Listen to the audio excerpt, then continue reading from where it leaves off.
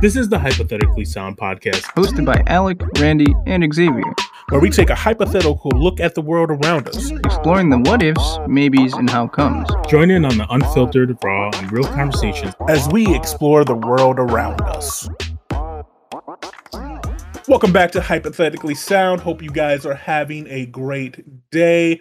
We're going to do something a little new on the podcast. If you listened to last episode, you know that I was a part of a group called the SOS Players. It was a great moment in time of my life, and I thought it would be fun to talk to some old friends who were also in the group and see how they felt about it looking back all these years. And fortunately for me, I am joined by a great person. I am joined by Shay. Shay, how are you doing? Good. Hi. Hello. How are you? I'm doing great. Thank you very much for being willing to do this, taking time out of your day, especially this early in the morning. Why don't you tell the people a little about yourself, as much or as little as you want? Okay. My name is Shay, and I joined SOS in probably 2004 or 2005.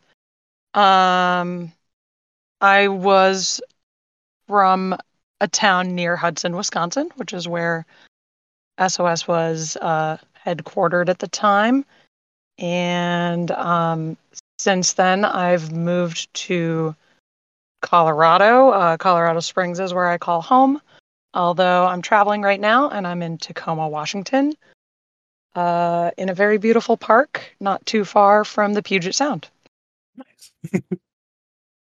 And I guess if I need to tell you more about myself, I work as an archaeologist, and I think I've got a very cool job that I enjoy. Oh, yes. It's super cool. Like, little kids grow up wanting to be it, so you get to live off the kid dream. No, it's amazing, though. I've always been interested in something like that. It's very... I love that. I love the job. I love doing the job. I love the report writing. I love the data gathering. I love being outside. I really like the people that I work with as well. Archaeologists are really generally a pretty chill bunch of people. But I will say, if your childhood dream also involves like making lots of money, this isn't the career to follow. Don't follow this dream. It's definitely a dream because of love. Which is a great thing. Like, not everything needs to revolve around money. Like, obviously, the world works with money, but, you know, having passion for what you do is also important. Yeah, but it's, I would also say I would be very passionate about having a job that makes lots of money and gives me lots of time off to enjoy, like, the real things that I like. Mm-hmm. The job's, at the end of the day, a job's always still just a job. And I think that's the advice I would have given, like, 18-year-old me. But sure. Overall, I live a pretty happy life with my work in general. That's good. So you said that you joined SOS around 2004, 2005. Do you remember the first time you found out about SOS? I do. So I was a new kid at school it must have been 2000. It must have been 2004 because I was a new kid in Somerset. I think I was in like the very end of my middle school year or like their 8th grade there. Mm-hmm. And this girl who was a year older than me, who I'd kind of become friends with, her name was Amanda. She told me about it, and she was like, "Yeah, I think I'm gonna go do this audition. You want to come with me?" And I was like really excited that someone had invited me to go do something. As like a new friend, mm-hmm. Something outside of school. And so that was kind of like the biggest appeal about it to me. And then kind of when I learned more about what I was like, oh yeah, I would love to do theater. I would love to do something like that. So that's kind of what got me in. And then Amanda and I both auditioned for SOS, and we both got in. But she was only there for about a year, I believe. Mm-hmm. And she kind of started doing her own thing, and I don't think came back the next year after that. Which is understandable. You know, it's not for everybody. Well, it definitely wasn't for everybody. God, no. It's a special bunch. We were all weird kids looking back. So you mentioned auditioning. Do you remember who you auditioned for and what it was like for you? Well, I remember Andy Trim was there, obviously. Mhm. I think Ryan Gaines and Brandon Roberts, I remember those are like the three people I remember being there. Okay. Um, maybe Hannah? And so I don't really remember the audition other than I remember we played a lot of like improv games Hmm. and I thought it was so fun. It was like um I remember being really surprised. I was like trying to be funny and make this joke, but I forgot. It was a joke. It was a joke about Michael Jackson's monkey, his pet monkey. And I don't remember. I couldn't remember his name, and someone filled me in on the name, and then people still thought the joke was funny. And I was like, "Oh my gosh, these people are so nice that they even laughed at that dumb joke."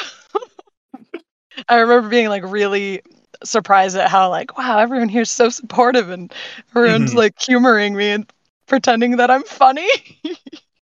It definitely was a unique experience auditioning for SOS. 'Cause I had at that point for me when I joined, like I had just took it was just like 2 months into my first theater class of ever. So like I just started acting. I auditioned because I wanted to spend more time with Hannah. Because she was Really? in my theater class, and she told me about SOS, and like, then I saw them, and I saw she was in it, and I was like, I want to spend more time with Hannah just because I like her. So I'm trying to be this Oh, like 15-year-old kid that's trying to like uh see if I actually like this girl. And so I go audition to be in it, and it's such a unique experience because like it wasn't like you just walked in and you read a sheet of paper and then you left. You came in the morning, you participated with the group, you did the warm-ups, you did the games, you got to watch them rehearse a little bit, and then during lunch you did your audition. And for me, I auditioned in front of Jenna, Brandon, Andy, and June. This was the last audition June has sat in uh, wow. with SOS was mine, which is like for me is such a really great moment. Uh, Oh, and she loved me like instantly. She talked to me after, and she was like, "Yeah, you, like you're not amazing, like, but but I loved your attitude. I loved like the presence you had in the room, and we just talked for like the rest of lunch, and it was a great memory I have with June because she didn't have to talk to me. She didn't have to she could have been in audition and let Andy or Brandon or anybody handle it, but she chose to interact with me, which is really cool. yeah.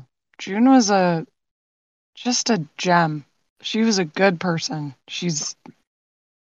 June was golden, man. Fantastic, and it's so unfortunate and unfair to her how everything ended with SOS and how she was essentially written out of the history of her own company. Jesus, yeah, I know. It was unfortunate, but we were kids. We didn't have any say in anything as much as we tried. Uh, and that's life. But away from the negative, let's talk about our time in SOS. Uh, so obviously you said 2004, 2005. I joined late 2005, fall of 2005. Uh, do you have any favorite memories from your time in SOS shows, rehearsals, after hour stuff? Dodgeball, just all of the dodgeball that we played, and the frisbee tag. That You was remember so fun. that? Yeah, I loved like it was just random. Like we wouldn't even eat lunch. We would just instantly go outside. Time to play dodgeball. Time to play freeze tag. Time to do whatever. We came up with dodge pong. Uh, Yeah. with the Ah, dodgeball and tables, acting like we're playing ping pong. Just so many fun, just random games we would do. And everybody it was so was. athletic. For a bunch of like theater nerds and nerdy people that we were strangely athletic. I remember getting hit really hard with balls. And we weren't shy about it. Like, we were full on super competitive in everything too, for no reason. Yeah, I feel like that. So like the first SOS summer, it felt a lot like summer camp. I imagine Hmm. what summer camp would be like, where you're like making all these best friends and like uh I don't know, it was like playing games all day long, but you Hmm. were learning. Like there was a ton of, I look back now, that was like how we learned to work together and learn to trust each other and kind of build teamwork and things like that. Like, but at the time, it was like, oh my god, I just get to play a bunch of games all day, every day. It is crazy. Look, like as a teen, looking or as an adult now, looking back and the amount of time we put in to learning our craft as teens. Yeah, We would go and get there at what, 10 a.m., 9 or 10 a.m., be there until 4, and have an hour break for lunch from 12 to 1 usually. And so we were working from 10 to 12 and then 1 to 4 on our craft every day in the yeah, summer. And that's dedication that you don't see from a lot of teens. And I think that's what made the people in our group us so special, is that we were dedicated to doing it. yeah, Uh, it's crazy, like looking back, the amount of hours I put in to SOS. My senior year, I I think I only missed a handful of shows. I don't know how yeah. I convinced Andy to let me do as many as I did, but I did more SOS than I did school my senior year. Wow, really? Wow. And I was fortunate. Not anybody. I don't think anybody else could got away with it. It sounds like I'm bragging, but somehow I had the school like secretary and principal in my back pocket. They loved me for some reason. Like, I wasn't a good student. There was no reason for them to love me, but they knew what SOS was, and I would just had to come in the day after going on tour or whatever. Go, hey, I this is the days I'm going to be gone, and they'll go, okay, you're excused. That's cool. I'm sure. I mean, like, I was gonna say who could like say no to that, knowing Hmm. what SOS is, but I'm sure there's plenty of teachers or principals out there who would be Oh, my German not as teacher cool. hated me. Oh, he hated me. I made one German teacher quit. This is off topic. What? She was freshly out of college. I think she was only like 22, and uh, the class was just too much for her. People were too wild. And then there was one day, like, our class would break in the middle of it to go to lunch. It was really weird. I hated that system. So we Hmm. would like have class for like a half an hour and then break for lunch. And she would let us stop working like 5 minutes before lunch. And so I would put on my headphones and listen to music for 5 minutes before lunch. One day she just wasn't having it. And she like came and like snatched my headphones off my head. And after everybody left, I stayed, and me and her got into a loud, heated argument. And then she ended up breaking down and crying, and I felt super bad. I'm like, "You're an adult, but you snatched my property, and like this is unfair." Blah blah blah. And then she started crying. She's like, I'm trying to do my best. I don't know what to do. I'm overwhelmed." And then a week later, she Mm. quit. And Oh man. I'm sorry, but like you didn't give you a right to snatch my headphones. And Sounds like, like she had a lot going on. I wonder if that was like the last straw type of mhm. thing. But yeah, it's, Man. I was just like, looking back, I'm like, I wasn't as nice as I thought I was. Okay, But but did you SOS, learn any German? Can you speak German? no, I couldn't. I couldn't say a word, and I took 3 years of it. I was in German 4. Damn. Like I could, I could have maybe at the time. I think I could have went to Germany and like talked, but now I couldn't. I don't know if I could count. Yeah, It's amazing how the saying "use it or lose it." totally. I lost it. It's, I know I know a couple words. I went to Germany a few years ago. I have a friend who lives there or lived there, and now she lives in Russia now. Shockingly, but I had a friend at the time who lived in Germany, and I went and visited her, and I learned a couple things while I was there, mostly about like, can I have a beer, please? Only thing that The matters. important things. uh, so one of the best parts of SOS, at least for me, was performing and then getting to talk to people after. Yes, like Looking breakout sessions. breakout sessions or people just coming up to you after the show as we're breaking down Yeah. set. Do you have any memories of any of those moments, like any ones that have stayed with you all this time? Um. Actually, yeah. It's uh. So I was at like a our school had like a skiing day. Hmm. And I was skiing at a ski hill in Dresser, Wisconsin, and someone came up to me and they had recognized me from a show we had done in Osceola like a week before. Hmm. And uh, getting recognized outside of that context was extremely strange to me. And I guess probably like flattering, like, oh my gosh, they remembered me, my face specifically. Like the show must have been impactful in some way. Hmm. I remember that person telling me like how personally they um, felt connected to the drunk driving sketch. Hmm. Someone in their family had died from a drunk driving accident, and um, it was. I was probably like 15 or 16 at the time, so I was not like equipped to have some type of heart to heart with a stranger about it. But I remember it feeling really like a really personal moment to have with someone who was a total stranger to me, Hmm. and the, they didn't have to do that. They didn't have to come talk to me about it. And I'm sure the vast majority of people who saw our shows probably never gave it a second thought. But clearly, it was impactful to some people, and I remember that really being driven home to me that day when that person came up and talked to me. Hmm. And like looking back on SOS, that's maybe one thing they could have pushed more for.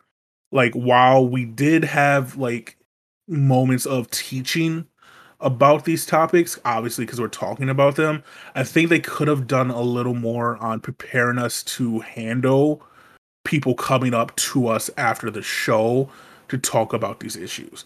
Obviously, there's some of us who are really good at it and knew how to handle it, but still think there was a majority of people who couldn't handle that type of interaction, and Yeah. I think training probably from a professional would have helped, because obviously we told people we weren't psychologists, we weren't there to tell you what to do, we were just giving you options, and our job was, if you came to us, was to take you to someone who could help you. uh Right. but I know for a fact there's a few kids who didn't understand that concept, and there was a few kids who just couldn't talk to people. Just in general, they were just really awkward people. Do you uh have someone in mind? Lucas, I don't know if you remember Lucas. Yeah, I do remember Lucas. uh and there was a couple other kids, I don't remember their names, unfortunate, but they're around the same time of my senior year into my internship. uh so it could have been my fault. I didn't train them well enough. But there was a few times where I had to pull people aside and talk to them about why what they just did wasn't appropriate for what we do. Uh, which is just comes down to like you're a 15, 16-year old, and these kids are coming to you because they think you're a professional, but Some type of you're still a authority. peer. Yeah. Uh, which is our goal, is we are peer to peer, and we want these teens to come feel like they can come talk to us. Right. And we just needed, I think, a little more hands-on training on how, even role playing. Like, we were actors, we could have role played scenarios so kids know when and how to shift the conversation to, let's go get you help, without And saying, hey, let's go talk to your principal. yeah. I think that's a really good point. Because I remember being told, someone might come up to talk to you, and that is exactly what I remember. You bring them to me, you bring them to Andy, you bring them to the principal, the teacher. But it was very much like a. I think maybe. Yeah, I mean, it's a lot to ask a child. Yeah. We were children. It is a lot to ask a child to be like, you're about to be the the person who listens to this person and maybe gets them help. But I guess that is part of what SOS was, that there was this type of responsibility. You weren't, while we were like peer to peer, we did appear to others as having some type of knowledge or authority on the matter type of thing. Yeah. So yeah, that is a good idea. I think that would have been really helpful. And it's no fault. Like, they did as I think Andy and the interns did as best as they could. It was an ever evolving world with SOS. Nothing stayed the same for any amount of time. Hence why we were constantly writing new skits on new issues that we hadn't had to deal with. And so we're learning new things and dealing with new things. Like, we had to write a grief skit for a school that had just lost a group of students. And they wanted a very specific skit for them. And we wrote it and learned it and performed it all in a month. And then we had kids come up to us to talk about grief, and like, we weren't prepared for that. I remember trying to get prepared for that. I remember there was an effort that, like, this is heavy stuff and people are more than likely going to have strong emotions after this. I remember that conversation. From what and I could be wrong, from my memory, and like, Andy and Jenna tried their best to get us to understand that, but I kept Sue would come in and like, cause at that point I was already like, me and Hannah were already like, we knew we were going to be the intern, so they were letting us do more with Jenna and them, and John, because John was by himself, so he let Hannah and us help a little bit. And I just remember every time Sue would talk about it, she would take it as like a prime business opportunity. Like, hey, look at us. We can cater to your specific needs. We're going to use this our grief skit to branch out and do specific things for specific schools. And I always felt icky about them. Like, yes, in a business side, this is a great opportunity. If we kill it, it is a great opportunity. They'll have us back. They'll tell other schools, other people about what we did. But you don't have to like hit on it so often. Right. You should just do it because they are asking for it. And that is, I mean, if that's what they need, then, and that's something we're able to provide, that's the reason you should be doing it.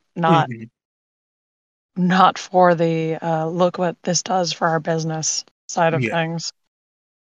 And that was the first time that I got with Sue that I just had this, like, it started no longer being a group that was about helping teens. It became a business that just happened to help teens. Yeah. I feel sad that, well, I feel lucky that I got to experience SOS before Sue. I got to experience June. I got to experience SOS as it was, in a way that I think June was very happy with. I think she was extremely proud of what SOS was and what a beautiful legacy it was for her. So I feel really lucky that I got to have that, but also very, very sad that I saw it end, and I saw it declining, and I saw the pain that was happening with. I know it was affecting other people a lot more than it was me. I started pulling away kind of at that same time. Some of it for kind of selfish me, teenager boys relationships Yeah. Reasons, and I also started working 2 jobs because I was saving up to leave. I really wanted to leave Wisconsin, so I was saving up money when I was 16 to go to college. But I also remember it just there was like a tension when Sue was there that I mean, you know what, all the things that happened with like Megan and things like that, and it just started showing on people's faces. It wasn't like the fun, carefree thing that it was that I first experienced. And I remember being warned by Andy from. I remember him saying like, "Your first summer is going to be the best summer ever. It's going to be the best summer of SOS, and all of them after that, you're going to be a little less excited about. It's going to be a little more disappointing." And so I always remembered thinking like, is that what he's talking about, or is this actually getting really uncomfortable? But yeah, it's unfortunate. Like I said, after June passed, the fact that her name wasn't listed on the masthead, the fact that whenever in the description about how the group started, her name wasn't mentioned, What was it about? was the Was there a reason for that? That was so fucked up. It was incredibly I, fucked up. Even for like a fucked up person, mhm. really fucked up. You know, like how did she Yeah, justify that? he never did. We never, at least maybe I never heard it. Jenna might know, and I guess I'll find out when I talk to her. But yeah, I never found out. And from what I can remember, and I could be wrong because it's been so long, it's just her and June didn't get along at all in Mm. like before her passing. Mm-hmm. And I think all of us liking June more than Sue might have fed into it as well, and it might have been out of spite. Or maybe she thought June Erdman's name wasn't outside of Hudson, and the Hudson area wasn't working. Maybe Oh. she tried expanding things because she expanded to St. Paul, and maybe she Mm-hmm. tried before with June's name on there, and people didn't like June for whatever reason. Uh, That that yeah. I'm I don't trying to know. give her the benefit of the That seems doubt, so hard to but believe. I honestly don't know. Yeah. Yeah. I wish I wish I wasn't the guinea pig. Now I'm like, oh, I could have. I wish I could hear all the conversations you're about to have with people, so I could have some intel. Right. I'll definitely pass you intel. I'll message you if any juicy details come out during my exploration into SOS. Did you ever? Did you and Luke's movie ever overlap? Yeah. Luke and I were during that year that I was homeless. He actually offered for me to go live with his mom. Wow, Uh, that's I didn't amazing. take it because I was at that point in my life, I was very hard headed and I didn't want to take anything from anybody. Sure, I can understand Like that. Andy offered for me to live with him, and like I would spend a night every once in a while so I could shower before tours. But outside of that, I like didn't want help from anybody. Hmm. I was just hard headed and stubborn and thought that this was my burden to bear. Hmm. Which looking back, Yeah. I probably should just took the help from people. Probably would have ended better off. But choices are Well, your choices, and no reason to yeah. live in regret or anything like that. But I was just gonna say with Luke, he was, you know, like to me, he was like one of the original SOS players, and he might have Mhm. some good background information on the group, pre-Sue, particularly. Yeah. Yeah. The most wild thing I thought during my time in SOS was staying in people's houses Oh my when we went god, on yes. tour. Oh my god. I think about that now and I'm like, I would fucking never do that. It seems so Right? awkward. It was so awkward, but at the time we were like, this is great. Yeah, get to meet new people. Like, don't get me wrong. Like, the experiences were fantastic. I don't think I had any bad experiences with any host families. Uh, but it's still like looking back, like that's weird. Like, did my parents didn't know I was staying in some random person's house. I'm pretty sure mine didn't either. And like we didn't know them before, but it was always like a soccer mom with her like student council kid Oh, who totally. is the reason we're there.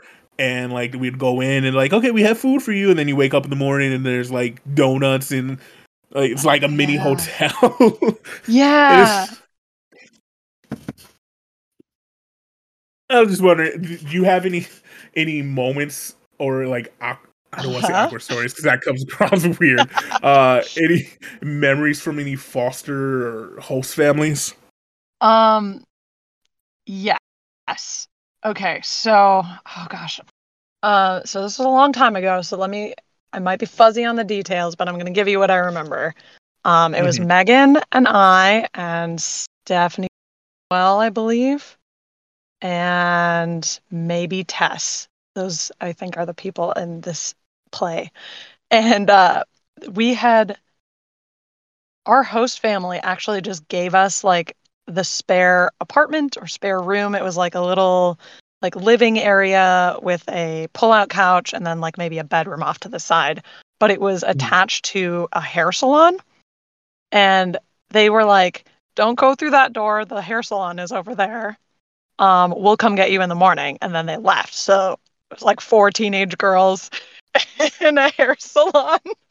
I feel like that Um, was in Iowa. yeah, middle of nowhere, like somewhere I I really far outside of anything we knew. I And I think that was the show where we got there and we thought we were performing for a school, and we pull up and we were the performing act for the graduating class of homeschoolers, and there was 12.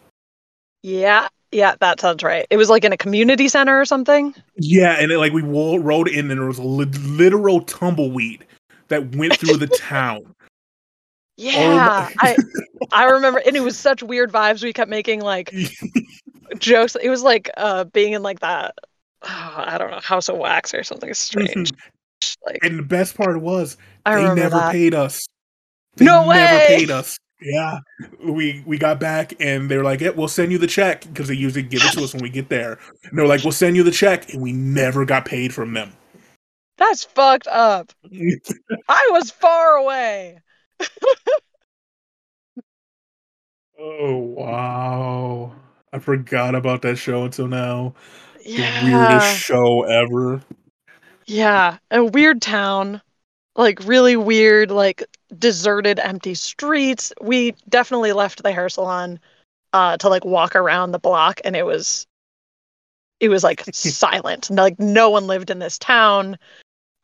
We definitely like played with hair products and curling irons and in the hair salon when we weren't supposed to.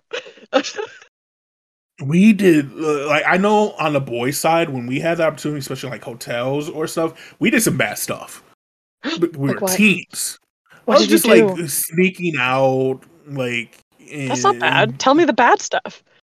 it was mostly that. Like there was a couple times where we would all gather in and we'd like play Truth or Dare, uh, Oh yeah. teen stuff in hotel rooms when we were supposed to be separate. The girls would come over or whatever.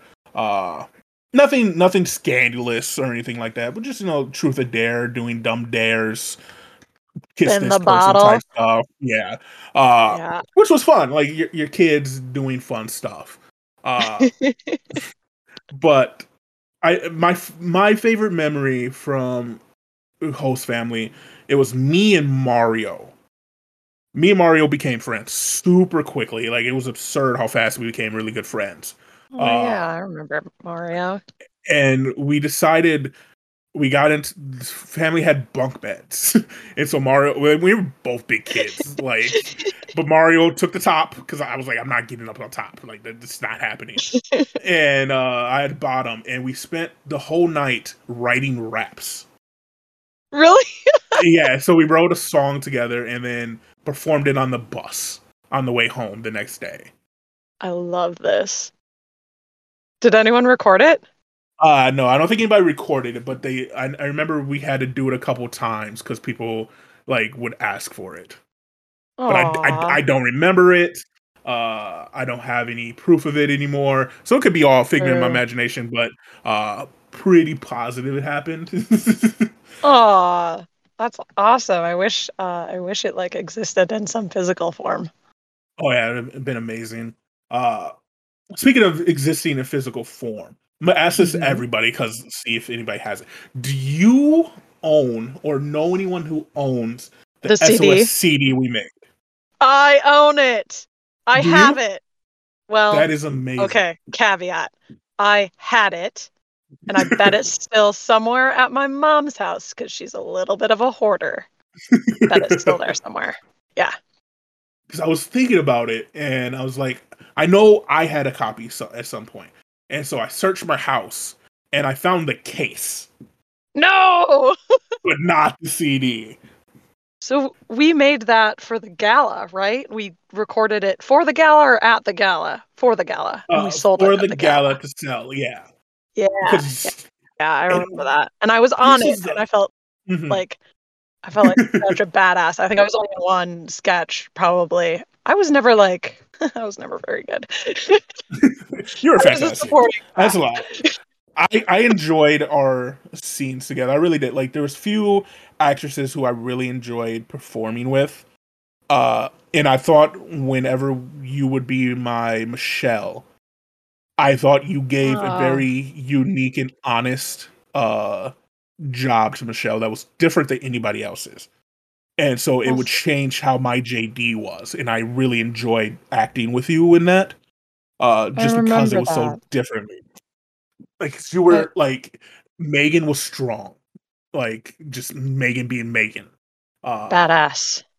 yeah, and then like you were like trying to see how to phrase this properly. You were more of a like down to earth, like this is something that would never happen to you type girl. How you portrayed it, and so like you were so loving and sweet, and like it made me look like a bigger dick, which was great because all of a sudden I yell at you and you're just this sweet girl who's now like quivering from this giant man yelling at you because like you're pregnant, and like it always got more hate uh like after the show, which I loved. Like love me all you want in other parts, but when I'm playing JD, my job is to make you like me in the beginning and then make you hate me by the end of it. That was such a good character. I think it really shows an actor's ability to act if you Hmm. can really like how much you hate that person Hmm. or that character, I should say. Well, thank you. That's a really nice compliment. I appreciate that, and Yeah, it's honest truth. it reminds me of something I wanted to say about SOS. Hmm. And thinking about how we performed, like because a lot of those plays were written by people who were in SOS, and we all brought our own like experiences and our own touches to these plays. Um, and because we were performing on stage in front of a bunch of teenagers in Hmm. like kind of a dare type setting, like people are always like, was it like dare? Um, we SOS was very much a theater company that was not theatrical. Like Hmm. I think the type of acting we did was way more well suited to like TV or movies because I've Hmm. been in plays after this or I've tried out for theater productions and I am not theatrical. Like there is an expected like kind of like you're supposed to have a big flair if you're on stage and you're on the in the theater, like you should be very over the top, and like over the top in SOS was not going to fly. Like you can't be Hmm. over the top. You had to be really sincere and down to earth, and I think a lot of us took that really seriously. Like we need to put ourselves in this character's shoes and how would we react in this situation and react in this situation. I think that's what made it had to be believable, otherwise it was going to be fucking cheesy. That is the perfect summary of what I've learned looking back at SOS in a theater capacity. I thought and this is, I worked a lot with Andy to become a good actor for SOS. I worked my ass off to get rid of my ebonics, to become articulate, and just worked very hard to be able to do these roles as an overweight kid, black kid, uh, in roles in schools that weren't exactly meant for me. Uh, Mm-hmm. and the people who struggled with SOS acting were generally theater kids. Like they did theater outside of SOS. And it's like Mm-hmm. you said, the theater is completely different. I go to college and I start trying to act there and I just can't break through. And I think what they're doing is so weird and it doesn't look good to me. And it took me a while to understand it's because I'm not acting for theater. I am acting for camera. Mm-hmm. And it's like you For said, and I sincerity. think mhm, mhm. And I think that's what, and we try to explain that to June. I mean not June, but Sue. When she did the CD, that we need to hop on the medium of YouTube because YouTube was still fresh at that point. Oh Uh, yeah. we tried to convince her to put these into video formats and start selling those. We still do live shows to people, but if we could get on YouTube, get more publicity, and then sell actual video shows and actually like come up with some not scripting, but like sets and stuff that Mm-hmm. SOS could expand for years. And That would have been a she really ended good up, idea. yeah, and she just didn't do it and then went with the CD. And we made a really bad video that she sent to schools to like show who we were instead of, showing actual us performing a full skit that we could have recorded and put on YouTube. Mm. Uh, and that's why it died. Like honestly, that's why SOS died. It couldn't see future trends, Mm-hmm. and we didn't hop on a trend that could have worked. Like, don't get me wrong, viral wasn't really a thing in 2007. Like, there were viral videos, obviously, Yeah. but it wasn't like the every day there's a new viral video like there is now with TikTok and Shorts and I was just gonna Instagram Reels say and stuff. The it could videos be that like went SOS TikTok now. Mhm. Exactly. Which is, if I'm going to start a group, which is more what it's going to be geared towards, is video formats with the ability to perform live. Because I think that's just how the age we're in is video format uh, is much more powerful and accessible. Uh, Definitely. but yes, went on a random rant there. But yeah, just the acting that we did in SOS is unlike anything that I've ever done again in my life. And I miss it so much because, like you said, it was so honest and real. And in terms of theater, muted. We weren't over the top, and the kids who were over the Mm-hmm. top struggled so hard and couldn't understand why it didn't work for them and why they got so many notes Mm-hmm. after everything. And even Jenna, to a point after, I don't think, like after going to college and doing all of that and coming back and giving notes, she tried making the SOS acting more theater acting. Mm-hmm. Mm-hmm. Uh, and so that worked a little bit because now mostly because the kids who were coming in were theater kids, and so it worked for them. But yeah, like now that you talk about that, it explains my difficulty transitioning to theater, uh, and the difficulty of some of the kids who were theater kids in SOS. Yeah. I mean, it was it was a strange it had the potential to be extremely cheesy. And like the Mhm. principle or the concept of it, like when I try to explain it to other people nowadays, I'm like, it was like Dare but theater. They're like, okay, fucking weirdo. Right? It It's sounds so hard to super explain. cringy. it sounds so cringy. But I obviously am biased, but I think it was delivered in a way that was not. And I think that was the goal from the start, was to be like sincere. So people felt like they could connect to the subject matter and I guess just think about it, think critically about it, think there are options if XYZ happens. I don't have to think this or say this or do this in this situation. Yeah. Guess you got to get in front of a camera. Time to leave the theater behind. We'll see. Who knows what the world has in store for old Randy. Good things, I hope. Only good hopefully. things. I'll work for it. That's all I know. Something good eventually happening. Meant for more. Yeah. That's how I look at life. Always. As long as I keep working, eventually you'll get something. I think that's true. We're down to our last question. It's a 2-part question. Okay.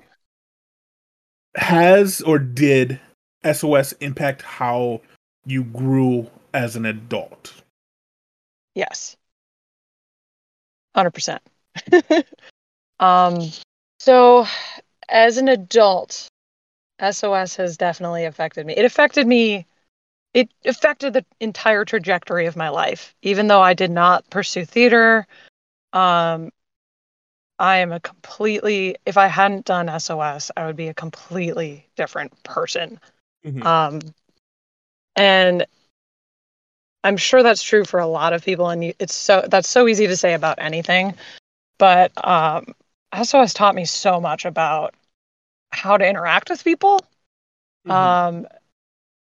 Public speaking, like what a good skill that is.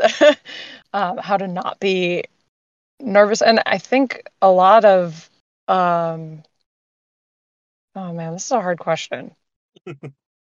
I was a really awkward kid, and I know all of us were in high school, but I felt extremely awkward, especially in my SOS days. And I felt very much like an outsider looking in on just about everything. And even SOS to a big extent, but I think there were some times when I felt like it was okay to be a little bit vulnerable with people. Mm-hmm. And that's a skill it's a skill that I recognize is a skill, to be able to be vulnerable with people appropriately, and like in a way with people that you can trust. But that's how you build relationships, is to give a little bit of yourself and also be there ready to receive what other people are giving you when they're returning that favor. Mm-hmm. Of vulnerability. And it's something that I obviously didn't think of it in those terms back then, and have only maybe thought about it in those terms recently. I've done some therapy recently over the last couple of years, and I think about the friends that I do have now are the people I was able to be vulnerable with, and I think SOS taught me a lot about that. Which is strange. I mean, there are a lot of people I didn't keep in contact with. We were kind of talking about that earlier. Mm-hmm. Let's see what else.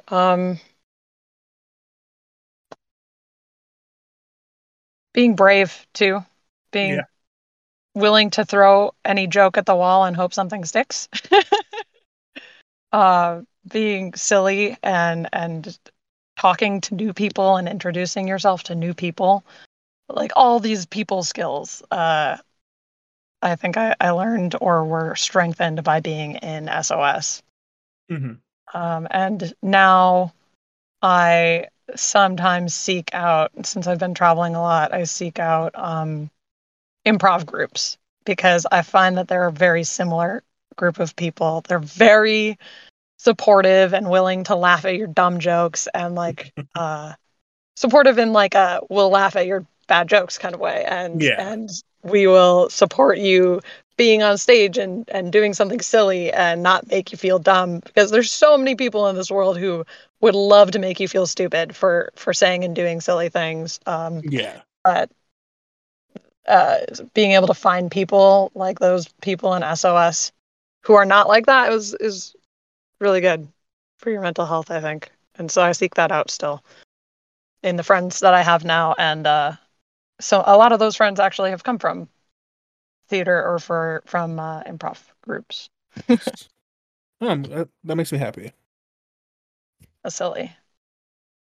I recently watched The Office, and like the fact that I had never watched it before. The fact that Steve Carell's character is like in a cringy improv group. I'm like, oh, I should stop telling people I go to improv.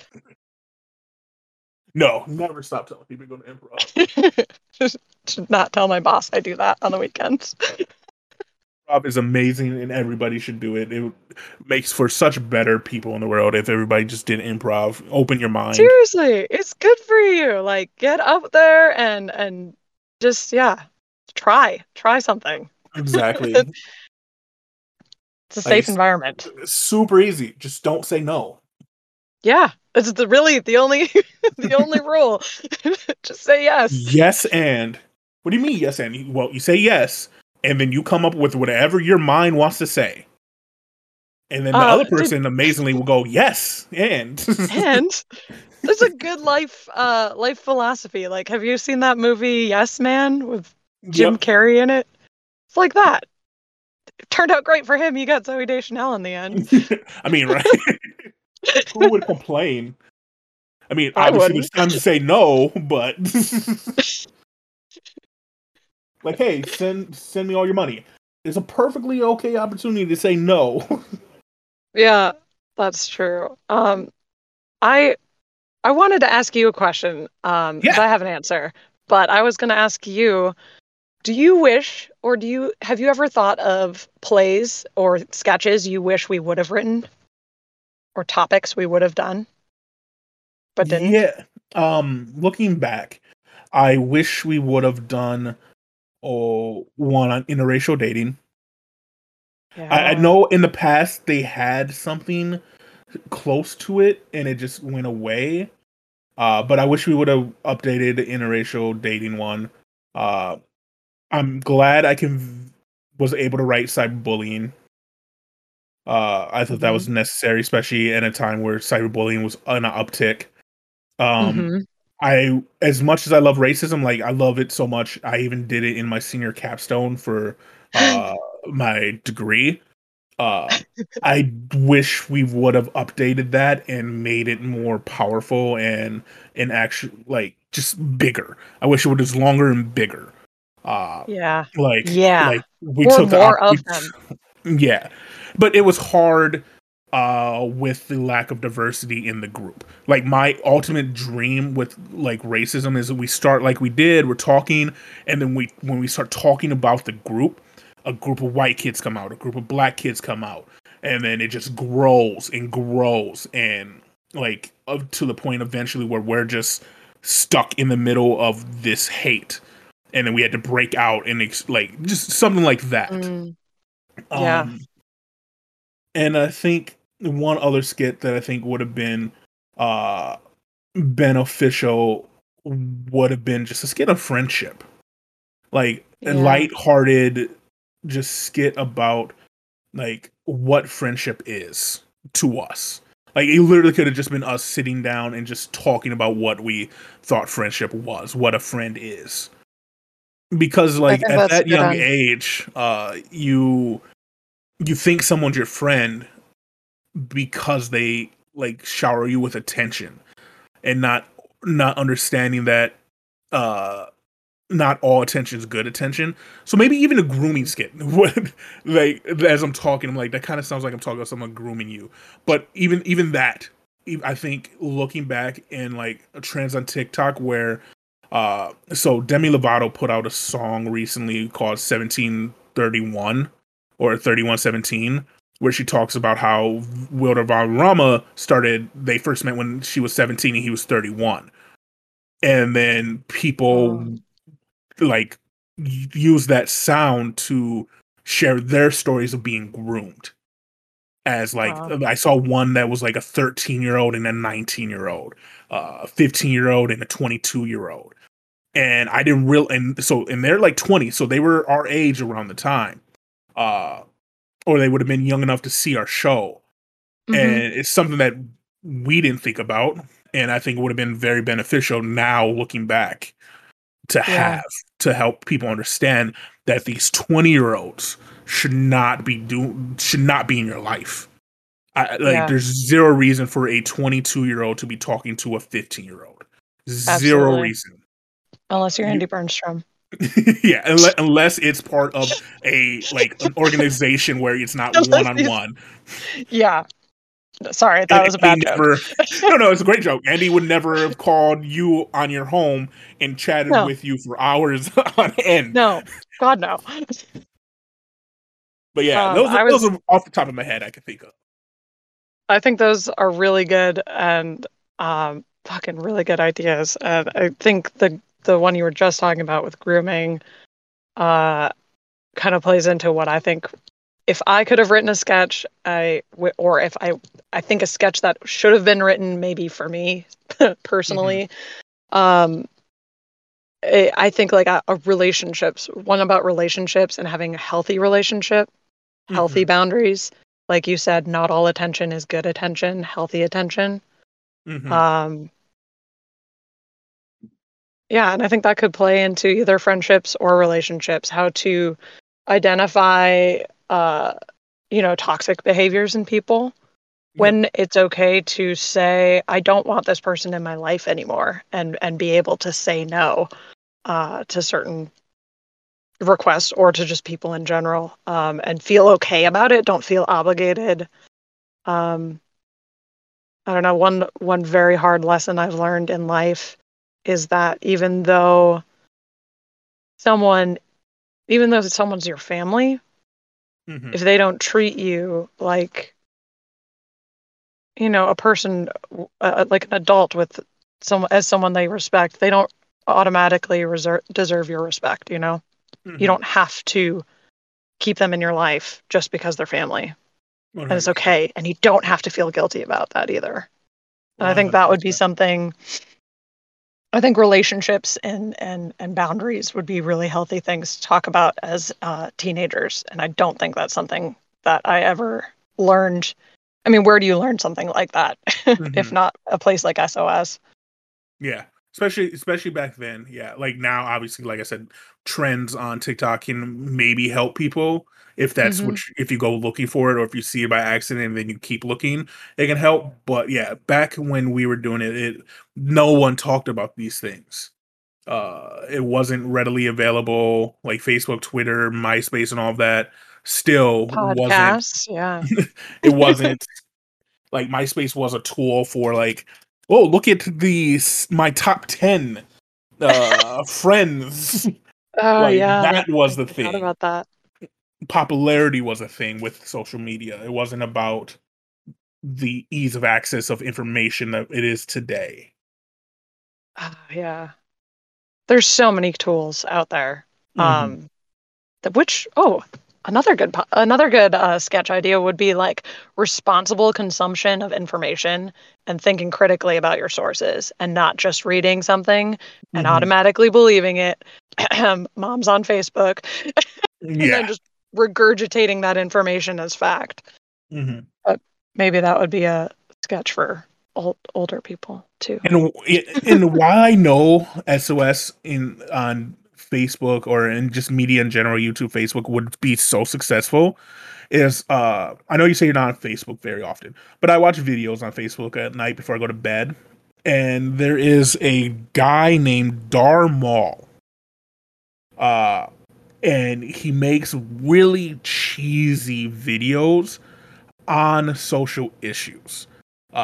So like, for example, one was about, it was like this owner degraded his employee, but then the employee grew up to do this. And so it was this employee who was like trying to help customers, and the employer was like, don't do this, we're very strict, it's not about the customers, it's about my business, I want to make money.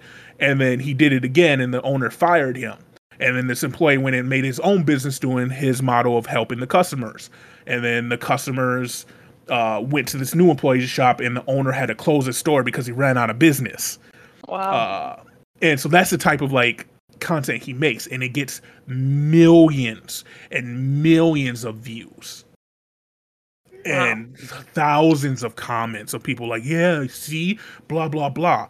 And that's how I know SOS would be successful, if we would have done stuff like that, or even if I started a group. How I know it can be successful if I get into that niche of that, but do it well, is people watch that like legitly. My mom brought it up one day, and it wasn't satire.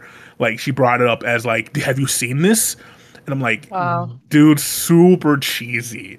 Like, it is the remedial of remedial, do the right thing type videos. Right. Like, the acting's cheesy, the story's cheesy. Sure. But like, it if the message is there, Yeah. then yeah, I like that idea. I think SOS for a new age could have been really good. Could have been great. With all that, I want to thank you very, very, very much for taking the time to do this. Yeah. It has been amazing reminiscing with you about SOS, hearing your thoughts on SOS, hearing just your thoughts on life in general, especially after so long. Like we said before the podcast, we were talking, and last time we saw each other, even really talk to each other, was like 2006, 2007. I think I looked at our message, and I think we met a few years back for like a day. But yeah, so it's been fantastic. Now is the time of the podcast where I let people do anything they want. So if there's anything you want to shout out, anything you want people to do, feel free to say anything. And if not, just say goodbye to the people, and then I'll do an outro. Oh man. I guess I would just say be good to your friends, and be good to your family, and be good to the people in your life, but also make sure they're good to you. Yeah, reach out more. Reach out to a friend today, and sometimes it's okay to be awkward or nervous or scared to reach out to somebody, and it's okay to do it anyways. 100%. I wish I had something more concrete. No, that like was I'm perfect. on the spot. It is very on tone for everything that we did today and everything we talked about today. Yeah, if you're listening to this and you have a friend that you haven't talked to in a while, I guarantee, like, friendship isn't about the amount of time you talk. I saw this the other day. People were talking about their friendships, how they'll talk for a certain amount of time and then literally not talk for like a year, and then out of the blue message each other, and it's like no time has passed. Because people, if you're actually friends with someone, you understand that people have lives, and not everything needs to be communicated all the time. Yeah. It's just about mutual respect. And I think that's what comes down. If we had an actual friendship and we were cool with each other, knowing that you went and had such an amazing life, I'm out here doing my life, people are out doing their lives, things get lost in translation. But as long as you're willing to, at some point, try to reach out again and talk, like, it's perfectly fine. No hard feelings from anybody. And I think that's what people need to understand. You don't need, with phones and everything, people think you need to answer that. Why did you look at my text and not respond? Like, it's a bad mental state to be in. Just enjoy your life, point. And when people communicate, just communicate back. Oh no, I choked on my spit. But thank you again for being a part of this podcast. Thank you everybody at home for listening. There will be more parts of this, looking in at SOS and how people feel and things like that. And if this isn't something you guys enjoy at home, leave comments, let us know, and be more things like this where we talk about random things that are personal. So for now, thank you guys again. Make sure to go find us on hypotheticallysound.podbean.com. If you're into nerd stuff, we have a nerd podcast called Hypothetically Sound Presents Nerd Shit. So you can find that on Podbean as well, on YouTube, on Facebook, on Twitter, on everything, Hypothetically Sound. So again, thank you, Shay, for being a part of this. thank you guys at home for listening. And until next time, deuces. Thank you guys again for listening. One last thing before the episode ends. Shay is very passionate about a nonprofit, and I want to make sure I give it its time. It is the Missing and Murdered Indigenous Women USA. It is an organization dedicated to making sure the stories of missing Indigenous people are heard, to making sure their disappearances are taken seriously and investigated fully, and also to helping combat the risk factors that contribute to murder rate of Indigenous women that is 6 times higher than those of non-Indigenous people. You can find a link to support the cause in our description or on our Facebook or Twitter page. Again, it is a very important mission. It is the Missing and Murdered Indigenous Women USA project. So go, if you have any extra money or even to just spread the awareness, go give it a share, give it a like. It is obviously a very important topic. But thank you guys again for listening. Again, it is the Missing and Murdered Indigenous Women USA project. Go as much as you can.